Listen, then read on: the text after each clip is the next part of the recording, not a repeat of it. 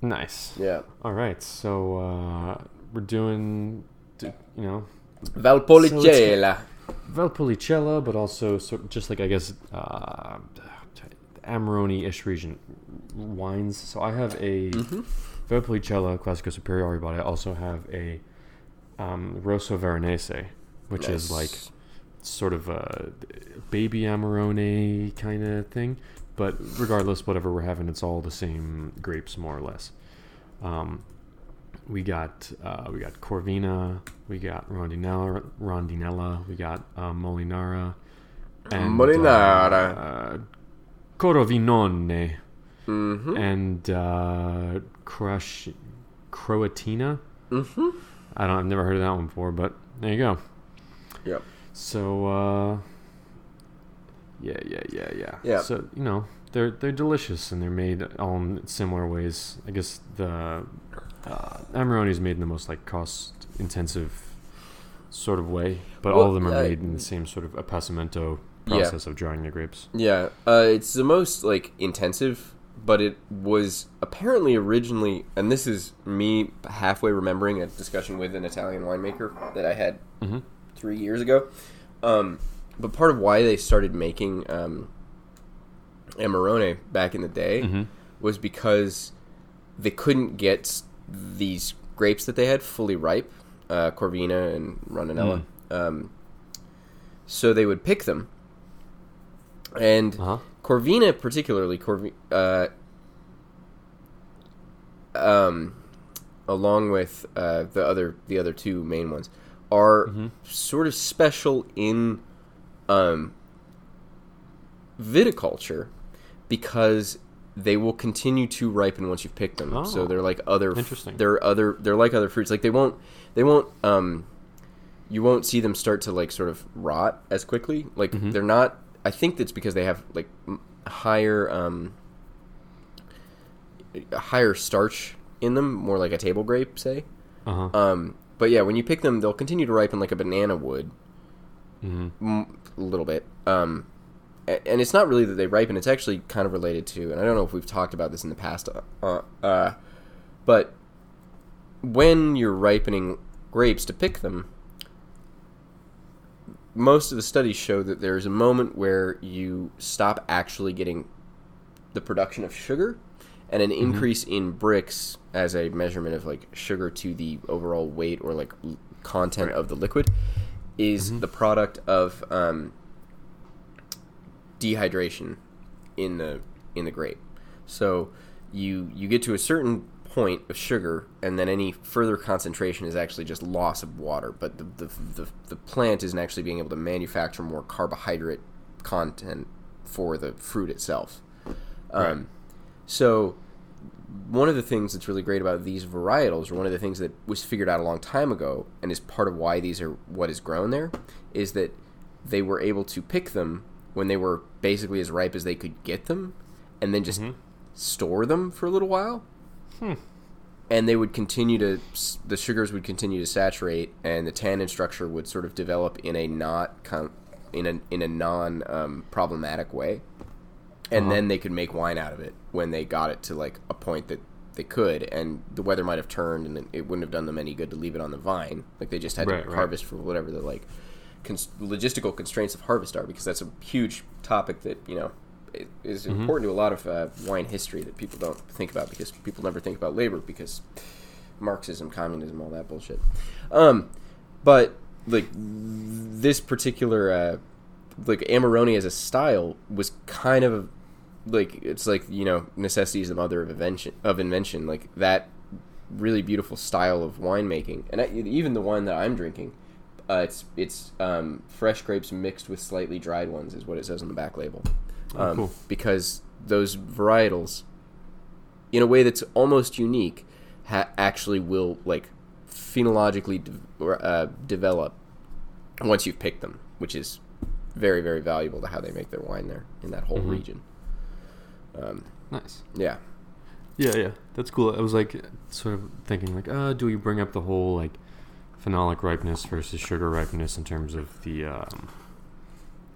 after basically exactly what you described, where you can only develop sugar up to a certain point, and then it's dehydration, whatever. And then you just did it, and I was like, all right, well, I guess we're going with that. Sorry. Fuck it. No, it's good. It's We'll good. do it live. No, so the winemaker that I was saying I was having this conversation with, it was funny. He'd come to Oregon, and he wanted to learn about our viticultural practices here because he wanted to try and figure out ways that they could do a better job of ripening their grapes and just make wine out, like just through viticulture, you know, advance their ripening cycle so that they could, you know, pick ripe fruit and not have to, because it takes huge infrastructure. They have to have these big warehouses that have these big fan arrays in so they can circulate the air, and then they lay the clusters out on trays. So it is like, you know, it's kind of that classic, like the whole world of wine is just this really funny, like especially varietals like this, and it's part of why I love Italy so much. But they're just all of these little, like, well, we can solve this problem right now, and it might create this other huge problem, but we'll get to that later. It's like how in France, their caves, like their cellar practices are sort of just like we just have a bunch of caves, and you know, back in the day, land was cheap enough, so it was just like, oh, just put all the barrels one high in a cave. Yeah. And, hey, it's like the perfect climatic conditions to do this. This is actually ideal. Right. Wild. Yeah. We don't have to do any sort of, like, OSHA sphincter clenching maneuver. Bullshit. Yeah. But if they were like gonna pick it earlier and they would bypass the step where they dry the grapes out, wouldn't that just significantly change the wine? It probably would. Is that what they were trying to do? It was an interesting conversation because the guy was like, well, yeah, we want to. Basically, they just wanted to have like more control over the whole process. Like, it would just be nice for them to be able to pick more ripe fruit and then dry it, you know, like dry as much as they wanted to make Amarone out of. And then, because that's the other thing is, like, you're not making you're making Amarone. Like, Amarone is sort of like a cut of the production. Like, it's the best stuff. And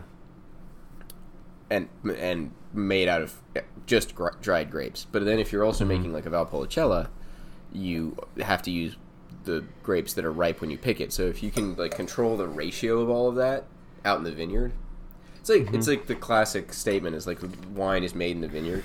The more that you can do right in the vineyard, the less logistical hassles you'll deal with in the winery. And almost all of a winery's logistical hassles are much worse because the that's not true, but the time frame changes pretty significantly. Like the amount of time you have to solve a problem, you know, is orders of magnitude smaller. So, you know, it takes 100 days from bloom to harvest on average, and then, you know, it takes about a month to get stuff in the door and then, you know, put to barrel. So, like, it's what, a third the time? Yeah. The you want to start talking about the wines themselves, or? I was gonna say that the region is northwestern Italy. So, like, if you're looking at Italy as the boot, and, you know, the eastern part is the heel down at the bottom, you're looking at, like, basically the knee, like the, you know, like the inside of the knee if the boot goes all the way up to it's a big, tall, sexy boot. It's like if you're imagining it worn by an Italian dominatrix, which most of us are. Yeah, as one does. Yeah, it's so the main city. So it's kind of fun because this is all the this is the region around Verona and Padua. So this is like classic Shakespeare territory. Like when Shakespeare would, you know, set stuff in Italy. But yeah, let's talk about these wines, my guy. All right. So I have a bottle of 2017 Tomasi, the name of the producer. Super classic, really good producer. Yeah, Tomasi. Their Valpolicella is a Classico Superiore. Raphael is the name of the, like, cuvee or the blend or the wine or whatever. Nice. And and then the other one I got is let's see where Gamba, Gamba, is the name of the producer. Oh, cool. And this is a Rosso Veronese, which is a separate like. So I guess I don't know. Should we describe like in order for something to be labeled as Amarone della Valpolicella or Valpolicella Classico Superiore or Rosso Veronese, like those are all categorizations. In order for a wine to be labeled as such, it needs to meet these certain like specifications, and they vary widely based on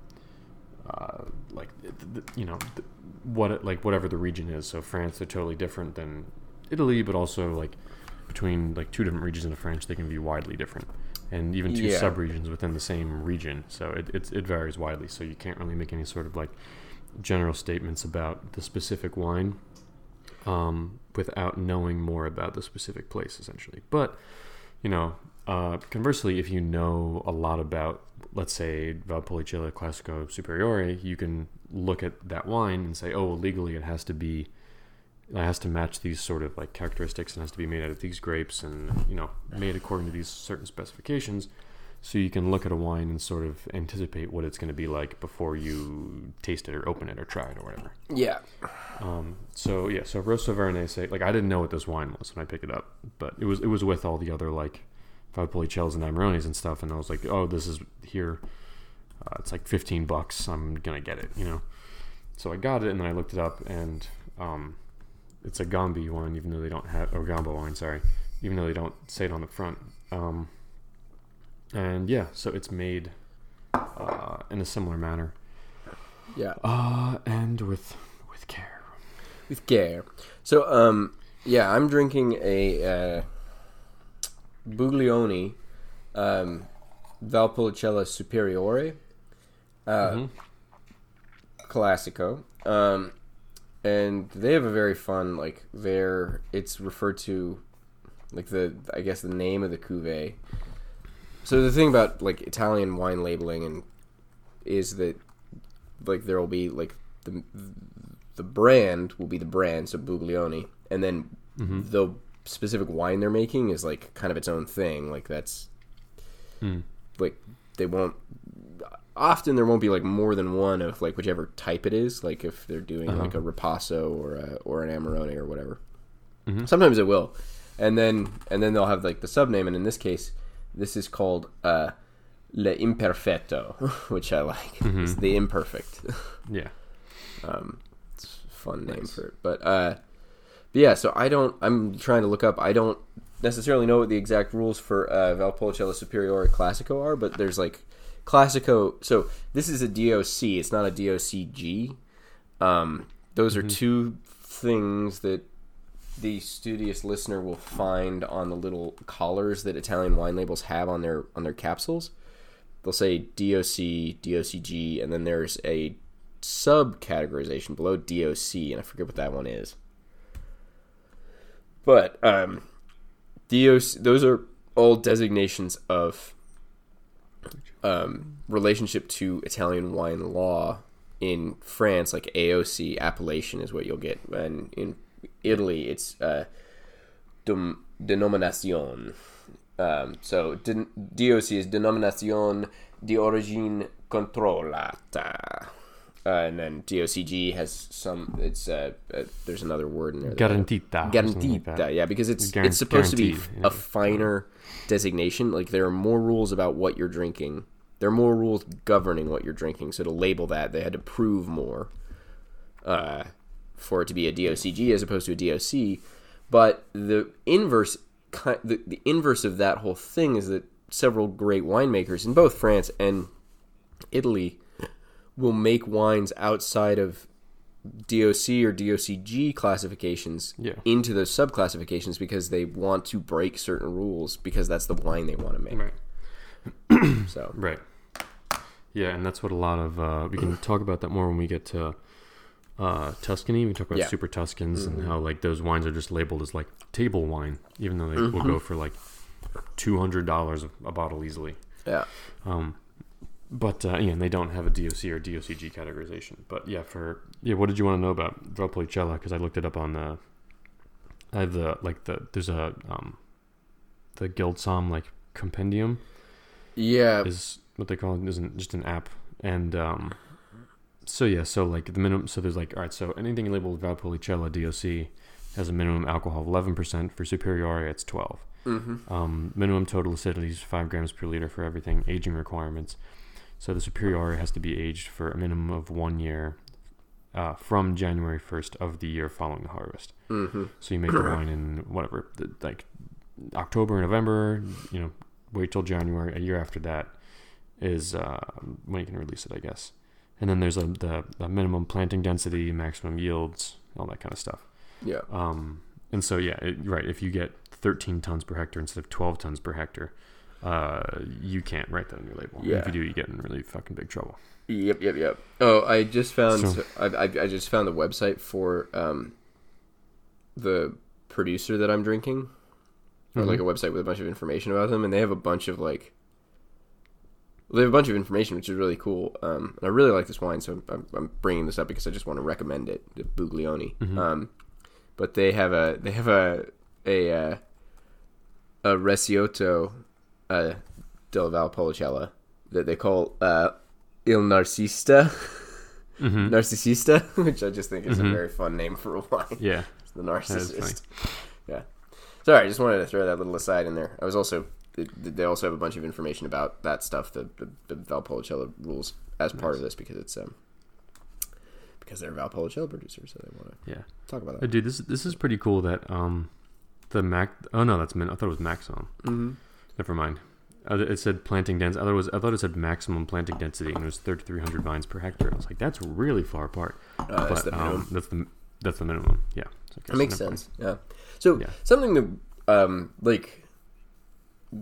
I mean, just to warn the studious listener, we're going to do all of this at our own discretion, but with any AOC or DOC we look up and talk about, it would probably behoove the listener to go read about it themselves, because in every single case, if you actually know the wine laws of Spain, Italy, France, well, just those three, if you know all of their wine laws, you actually know them, you probably should look into becoming an executive somm or something along that lines, because otherwise you're just wasting your time, and also that's really niche information, because there's so much in Spain and Italy. If you know all of the laws in Italy, that's insane. There are just so many, and there are so many subregions and little rules like that. Valpolicella is probably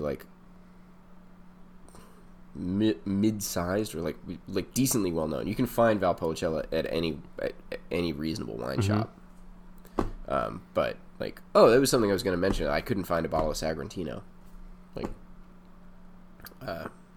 That's going to be cool. I'm excited about that. Yeah, but I'm gonna try and look around somewhere else. But I know of it, and I was kind of bummed that they didn't have one. But then I was like, well, yeah, I mean, they've got the ones that make sense. But the rules surrounding the rules surrounding different regions of Nebbiolo and different regions of all of these things is Italy makes more wine than anyone else in the world. It's the biggest wine producer in the world, and they have sort of, to go along with that, the most kind of bizarre and not bizarre, but just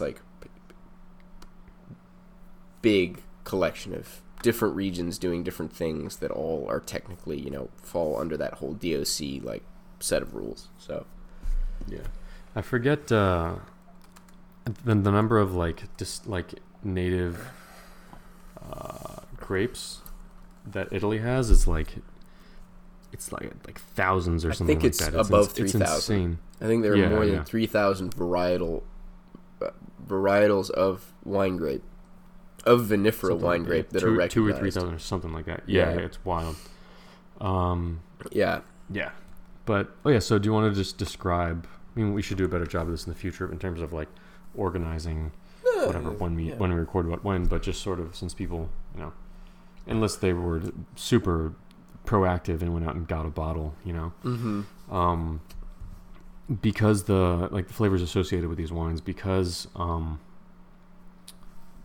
that drying process, you do tend to get more of like sort of dried fruit or like baked fruit aromas, just from like the extra ripening and the drying sort of. So like you don't get prunes necessarily and raisins. You get like the tannins that you get out of prunes and raisins, because there's a very specific like tannin character to a raisin. That's pretty woven into the sugars at that point. So it's one of the things that Valpolicella is fantastic and it's affordable, but to really experience like the kind of magical thing that happens to the interrelationship between tannins and complex sugar compounds. And I don't even know if they're sugar compounds, but they're Amarone is amazing because it has this sweetness, and it's the sweetness that's pretty much contained within the tannin structure of the wine. Or I at least have always experienced it as so interrelated to that like I assume there's some relationship between those molecules. But Valpolicella it's very drinkable red wine. It's sort of like, it's not even as heavy in theory as like a big cab. Or certainly. What do you mean in terms of like how full bodied it is or whatever? Yeah, just in terms of like palate weight overall. But it has this. It has this incredibly. Like the tannin structure of Valpolicella is like the woodwork on an antique armoire or something. It's like incredibly intricate and obviously all done by hand, and you can see the wood grain, and it has this texture that's like a mix of the original varnish and then just like the years and years of like hands running over like the parts that are near like where the handles and stuff. Like Valpolicella's tannin structure feels like that, where it's just this incredibly intricate and deeply matured thing that that has a lot to do with that drying process, for sure. Yeah. It's a cool tangent that I was thinking about, because in that post I wrote today about structure. Oh yeah, I talk about whatever tannins, acid, sugar. I haven't posted it yet, but okay. I'm gonna do it tomorrow morning. But tannins, acid, we're super sugar, organized. and then like I said, like a body was sort of like a fifth one, but that's more of like a description of like sort of the other things. Like it's sort of its own thing. It's sort of a description of the relationship between those things, kind of taken as a whole. Yeah, sort of, but but then I was like, I mean, you can have. I was like, it's not necessarily the sum of the parts, because you can take like Barolo. It's like a relatively light-bodied wine with very high acid and very high tannins, and it can have like medium to like medium plus alcohol, and it's pretty light. Yeah. Whereas you could have like a really rich Zinfandel, or like a rich like a Merlot or something from Bordeaux, where it's like 12% alcohol. And kind of like low acid, kind of low tannins, and it's really full bodied. So you're like, all right, well, it's kind of separate, but not really. It has a lot to do with other things. So it's like sort of viscosity, it's sort of texture. It's just a whole different fucking thing. I think the one that I would claim is like, and this isn't really right, but the two indicators that I think will like clue you in that you're going to drink a pretty hefty wine are alcohol and color saturation. Like if you can't see through the wine at all, and like you don't really see a whole lot of like, if the color you see is like purple or very, very deep red, like garnet, and you can't see through it, then it's going to be hefty. Whereas like Pinot, there are plenty of Pinots out there that you can like see through. Maybe you couldn't read like newsprint through it, but you can see sort of through it, Yeah. And then you drink it and you're like, whoa, this has got like a lot of heft to it right now. But that's in the world of Pinot, where it's like Pinot can be so light that you're like, what am I drinking? Fucking. Right. What am I drinking? So. Yeah. Which is. No, it can be cool. And one of the things that's super diverse. Yeah, one of the things that's great about Italy, like Pinot, it's part of why people love Pinot Noir so goddamn much. And acidity plays a huge role in all of that, but I think it can be I think acidity as a thing you perceive in wine is one that you have to sort of get used to describing. It's like that is like one of those. It's like how you can describe rhythm to people relatively quickly with music, but then describing like subtler chord variations is harder to like say that to somebody, and then they'll be able to identify it themselves. Right. And that's kind of where I think acidity lives in the realm of wine. But but like Italy's great because of all of the like rules about DOC and DOCG. You can drink a bunch of like Barberas or a bunch of Valpolicellas and have like more of an expectation about where they're generally going, where the window is going to live in terms of weight. That's true to an extent in Spain as well. I would say, but France can be quite complicated with that. It's a little all over the map, but I mean, I don't know. It's hard to say. Yeah, there's a lot of producer variation like everywhere. Yeah, and in France can be confusing because you'll have like Côte de Rhônes that are some are basically all Syrah, and then you move down the Rhône and they're basically all Grenache or whatever their like specific subregions rules are. So like the sub AOC laws in France can result in a very sort of different like thing because of like which grapes are getting used at all. Whereas in Italy, I think at least from what I've found personally, in terms of like what you will see at a standard wine shop for below $25, you can make more kind of informed guesses. Whereas like, and that I think in the price point plays a big role in like what you can expect, but there can be, I think, more confusion with something like the Rhône or the Loire in France, because like, those are both pretty big areas. That's true. That's true. Yeah. And I guess it's easy. Like if you were blind tasting and you're doing like, this happened to me before, where if someone gives you like a Barolo or a Barbaresco, and then you have, let's say a one from like the mountains. So like not Barolo Barbaresco, but Valentino Superiore. Is that what it is?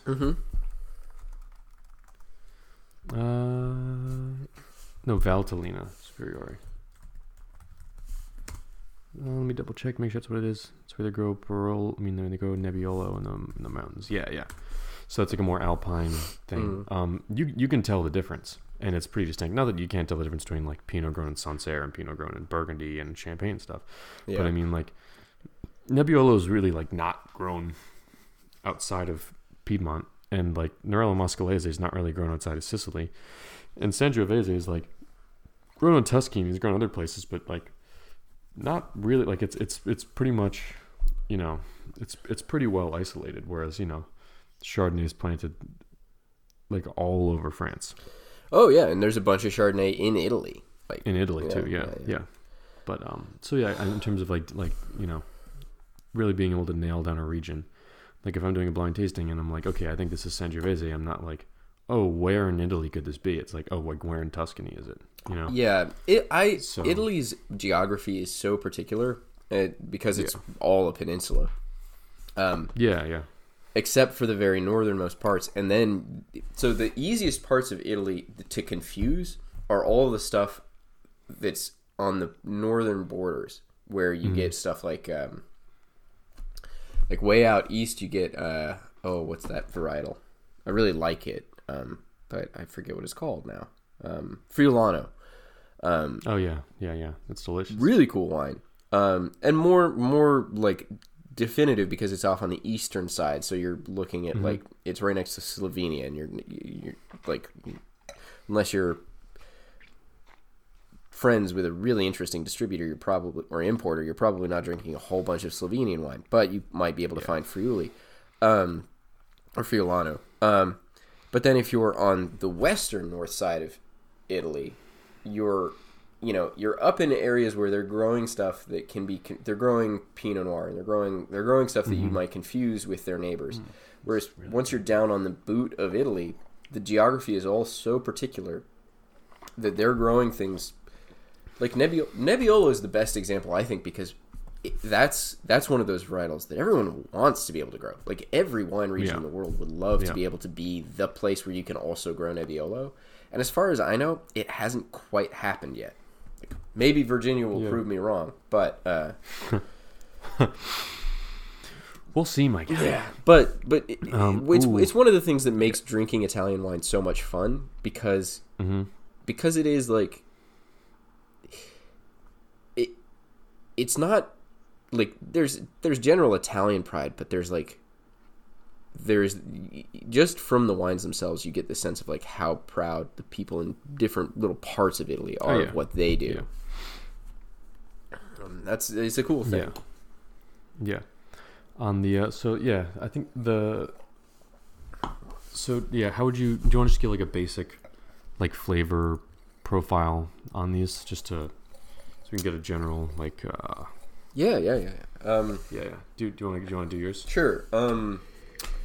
I'm getting like it's got a lot of like black currant, sort of cassis notes, like dark, sort of less sweet fruits. So like I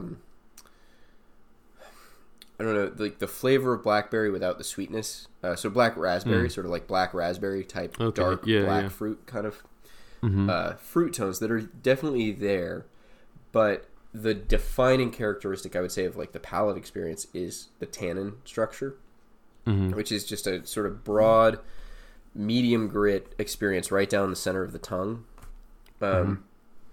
Not super drying like to the cheeks or anything, but like, but enough acidity to hold all of those tannins together and keep them articulate. But it's certainly not like the finest grit tannins. I tend to think of tannins as like sandpaper. Like this is like a medium grit. Like this is not your last pass kind of thing. Yeah. Which is one of the cool things about Amarone, because the tannins in Amarone are super fine. But so like medium grit tannins that really like that are all of those like catch points, you know, on the grit, all the places that you feel are where the flavor is living. So like those black raspberries, currants. There's another one that I'm trying to articulate, and it's escaping me. It's almost like an anise thing. Okay, yeah.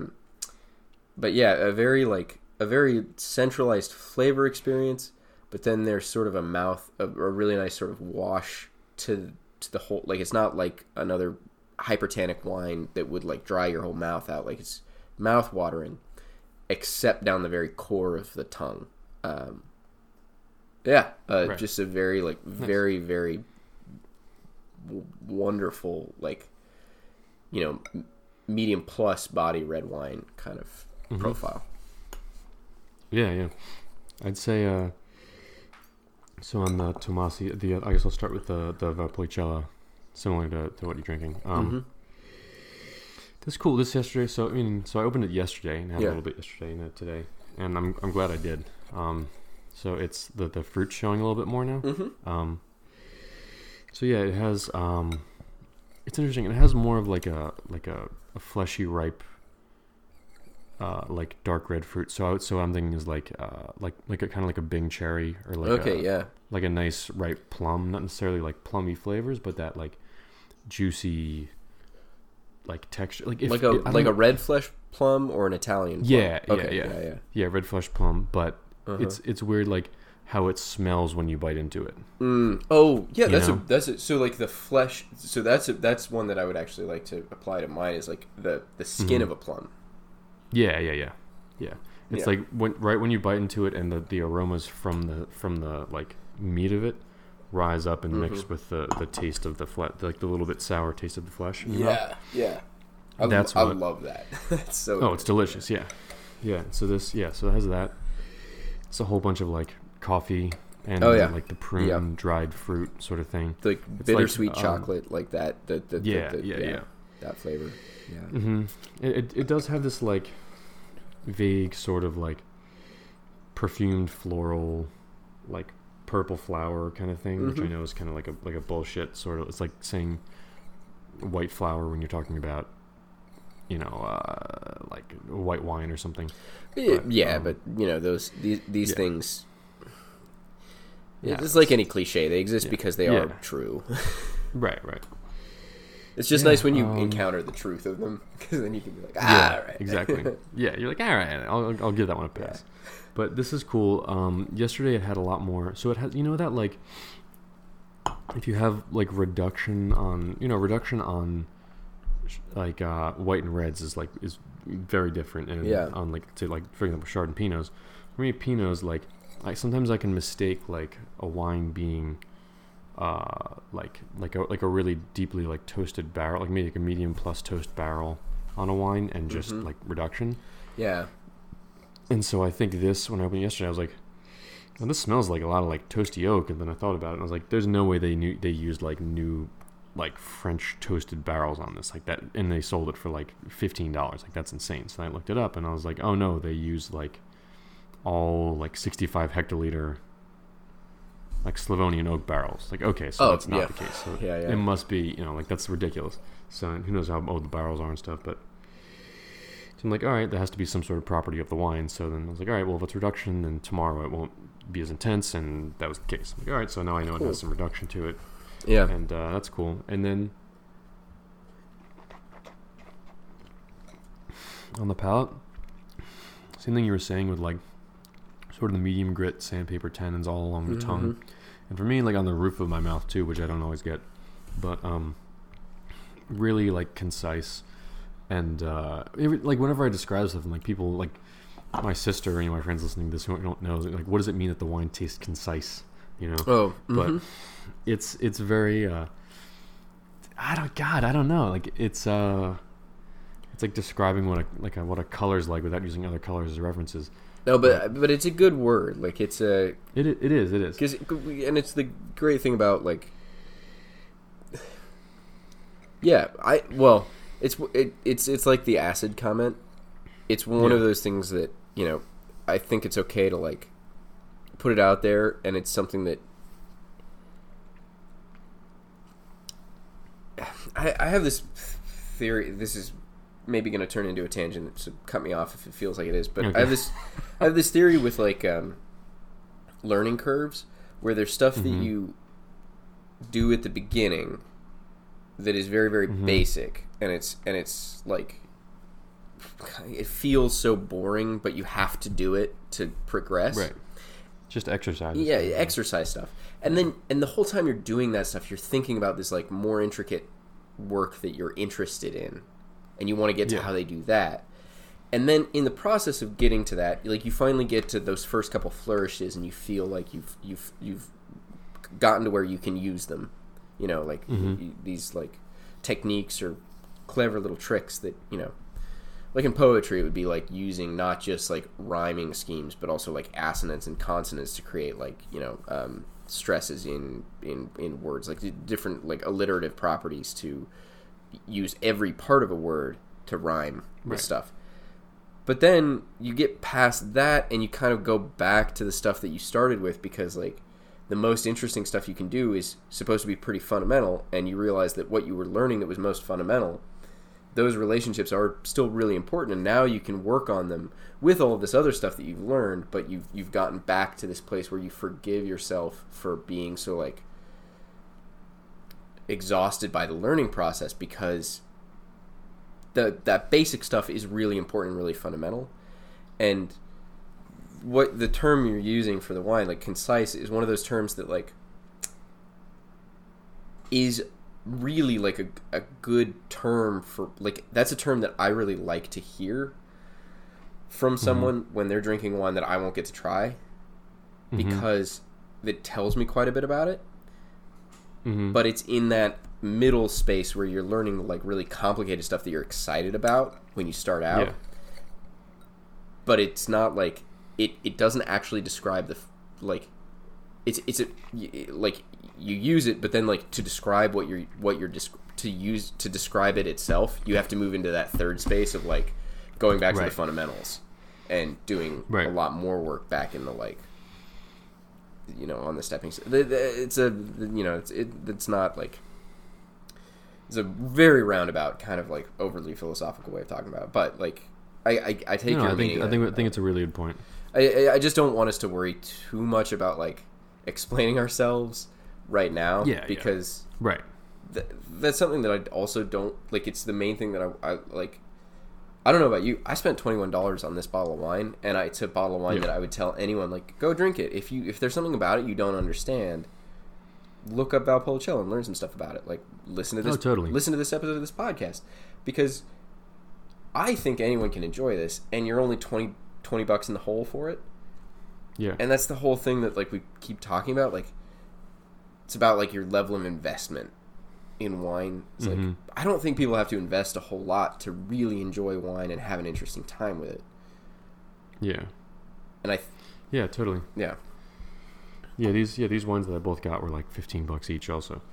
And it's yeah, so what you were describing, trying to remember what it was, I think with it's the similar thing tying into what I was talking about in the post about tannins, where I do describe, like, I'm like, all right, so tannins, right? People say, oh, they're velvety, or they're juicy, or they're crunchy, or they're suave, or like, what, like fine grit, or like what does any of this fucking mean? Like velvety most of those don't.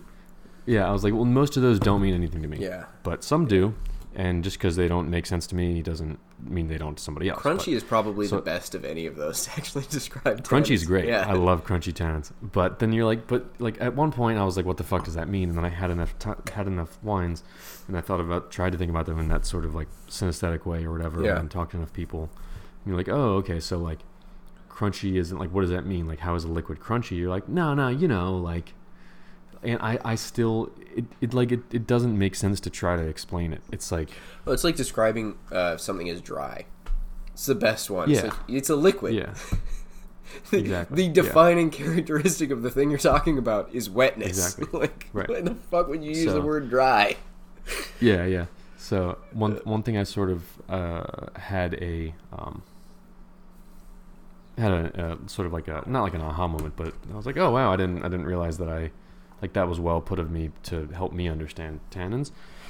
I was like, all right, yeah, so sort of the like how coarse the tannins are is similar to like a grade of sandpaper, but like to further complicate matters, that doesn't refer to the intensity. So I think about the intensity to think about how hard somebody would be pushing down on the sandpaper while you're sanding something. Yeah.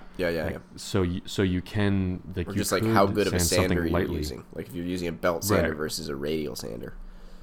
Right, or even like, I guess more like elementary than that or primitive than that is just like if you're holding a piece of like 40 sandpaper and you're just lightly going on it, you're like, you could do that. Yeah, I don't know why you would, but you could do that versus like going real hard with the 300. Well, but exactly what you say, like you don't know why you do that, but that's like totally the thing with like Amarone versus Valpolicella. It's like it's all about the grape you have to work with. So like. And that gets into extraction with winemaking practices. When some people who make Cabernet Sauvignon want tannin expression from that, and you have to make wine pretty like if you don't, you have to make big different winemaking decisions. Yeah. When you get the fruit, and that you only get to make that decision one time, and if it doesn't go the way that you want, then all you have to work with are finishing tannins. Or they come in a bag, and that's a whole different crapshoot. Like you can put a wine together in a lab, but tannins are probably the best case to be made for why minimal intervention is best. Yeah. But totally what you're saying. That's such a good description of like how hard you're pressing with the sandpaper in terms of the amplitude of the sand, or in terms of the amplitude of tannins, because that is a very real character trait. Because I was trying to think, I was like, all right, do I say it's like a TV with static, and the static is coarser and finer, and the intensity is like how loud the TV is? I was like, why don't I just stick with the sandpaper like thing? Gain on an amp would be probably good. Yeah. Feedback. Yeah. But and it's like, pick whatever the way is that you understand it best or something. Like Yeah. So, but we're home improvement type guys. We're thinking we're out in the wood shop. We are on the wood shop. We're thinking about rubbing down Some nice slabs. Slabs of what? It's up to you, my guy. Yeah. Roll the dice today. Snake eyes. It's like, oh god, all right. And then I have to put on like the muck boots. Yep. And like go out to the shed. Anyway, so but Put my apron back on. yeah, so the Rosso Veronese now. Yeah. It's like it's let me look up the wine. The red fruit tones are coming out more as this wine opens up. I think the longer it's open, the more I'm getting like black cherry, tones moving into like those, like red raspberries and black raspberries, and then like somewhere in between like Marion berries. Maybe not blackberries specifically, but like Logan Marion berries. Yeah. Oh man. Oh, this one is really good. Oh, by the way, this one's crazy. The producer I was telling you about, the Italian winemaker guy that I was having that conversation with, well,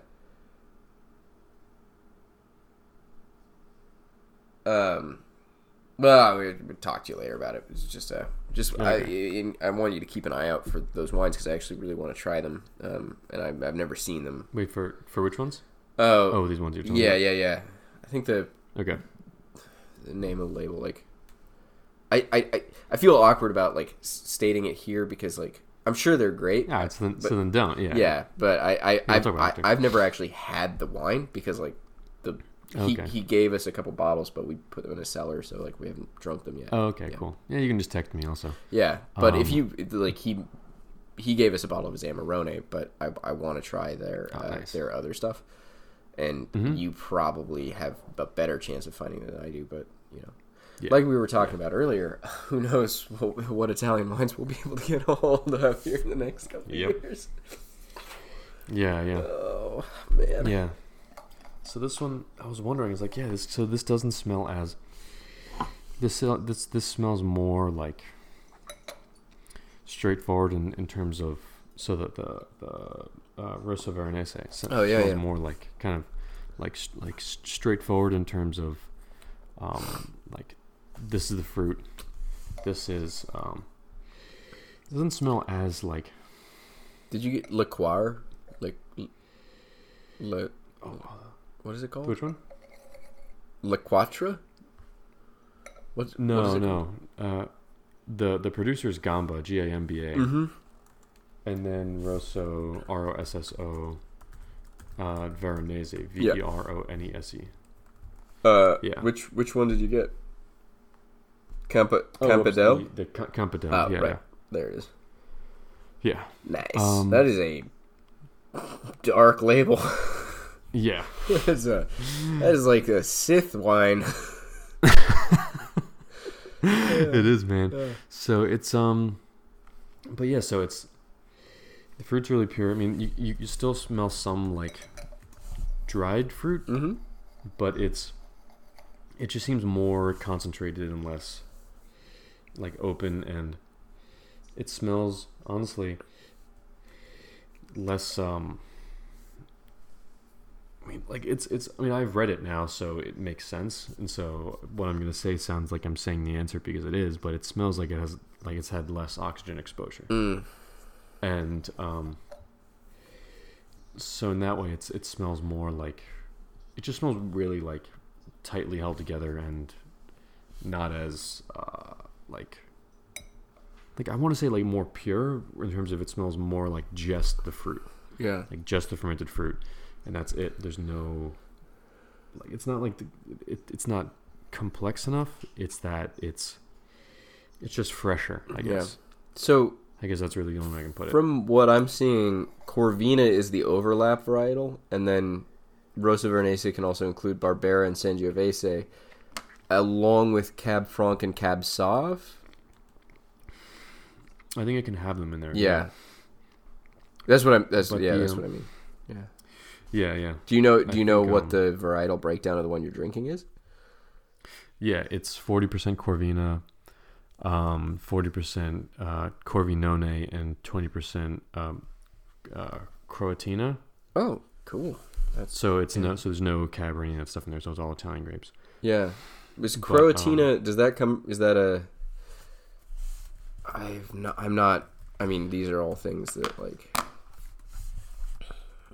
I would assume from its name that it's, like, because it's near Croatia. Yeah, I mean, probably. I mean, that's a good guess. Croatina grape. Red Italian wine grape used as grown predominantly in the Oltreppo Pavese region of Lombardy and the province of Piacenza. This is a perfect example of the DOC thing we were talking about. Because then it breaks down into which DOCs allow the use of Croatina. Yeah. And then there's like percentage windows of like between 25 and 40%, which is fascinating if you think about like there's a specific DOC where you have to use a certain amount, but you can't use over a certain amount of this weird varietal. Right. That's very. It's fascinating. It's nuts. Yeah. Yeah. It's really cool. But yeah, I guess it just smells fresher, and it's hard to describe to people. Like, oh yeah, no, this you can tell this was like fermented in cement or stainless, or it's been aged in concrete. What's the vintage? You know? This is a 16, but their like fact sheet on here just makes me think it's the same. Although they've been making it the same every year, and it says. It says the grapes harvested is carried out completely by hand after selecting only the very best grapes, blah, blah, blah, placed in wooden trays and dried in a special drying room for about 60 days. So that's a long time. So it says the grapes are pressed at the end on November. I assume that means after fermentation. Fermentation temperature, which is always controlled, is 20 degrees Celsius. Thanks to this winemaking process, the aroma of the selected grapes are kept and improved. The wine's aged for 30 months in stainless steel tanks to keep the integrity and uniqueness of the wine. So it sees no oak whatsoever. Yeah, so that wine which is had wild. Barely, like, you're getting it, like, not long after it probably got bottled. Right. Yeah. It's crazy. I mean, it's especially for how the wine is made and stuff, it's not like a tannic monster or anything at all. You know? Yeah. I mean, it is...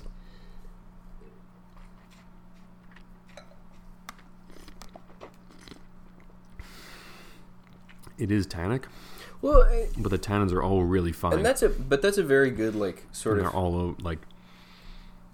Oh, sorry. Oh, I was gonna just say that what you're saying sounds like a good insight into, like, the huge role that barrels and wood tannin really play in like. Oh yeah. Like usually. Like. I would say, making tannin structure more obvious. Like, tannin structure, when it's just from the grapes themselves, tends to be pretty fine. Like, if you have a lot of stems involved, that's going to be different, and that all has to do with, like, winemaking, you know, practice and stuff. But I tend to be impressed with the downside of that winemaking style is that there tends to be a lot of manipulation for the creation of, like, heavier tannin structure or, like, more complicated tannin structure, so... If they're working with grapes that can provide that by themselves, and they just trust that, then it can work out. No, it's great. It's really cool. I mean, they say like it can be aged up to 15, 20 years. I mean, I don't know about that, but it has the like concentration. Yeah, I think I found the tech sheet you were talking about. Yeah, I love their label. It's so. Oh, it's great. It's the most like we don't fucking care, and we're not trying. Like, it doesn't matter. Like, just slapping the name on the bottle. Bam. Well, bam. But no, it does, like, the tannins they're concentrated and they're well distributed and they're strong, but it's reserved in terms of like, it's not just totally cracking you over the fucking head with them. Yeah. But they're there and they're like confident. Yeah. But they're not like overbearing or anything, and it's enough so that it will hold up to like anything you eat, but also it's not too much where you can't just have a glass of it. Like, it's a great bottle of That's a wine. very nice. Yeah, that's a great balance. So the one I have is from 2014. I don't know if I mentioned that, but it is just tannic enough where I wish I was. Ideally, I'd be drinking this with food. I'm enjoying drinking it by itself, but that's because I'm like, making a podcast about wine. Yeah. And the kind of person that would do that. But ideally, this would pair well. This would pair, I think, amazingly with like duck or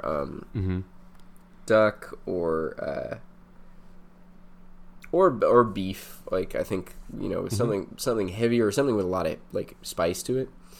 Yeah. I think even chicken, like I would be irritated with like. Oh, bless you.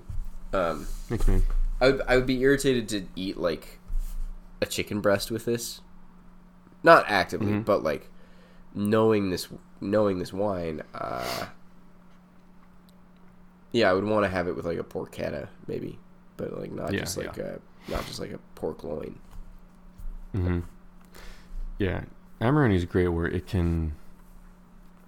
Amarone. If we could all just drink Amarone forever, all the time, no matter it's what. So fucking good. Yeah. It's so good. It's one of the best. It's one of the most amazing things in the wine world. Like, it's just one of those things out there that you don't have to spend more than $70 on. Yeah. To get something good, but then you can spend like whatever amount of money you want to. Like, but no matter what you do, it's gonna be it's one of those few wines where like I'm like, yeah, you spent $90 in that bottle, it's gonna be amazing. Like, I like, it's gonna be better than the $35 bottle, but they're both like that. That's a moot point. It's all gonna be just great.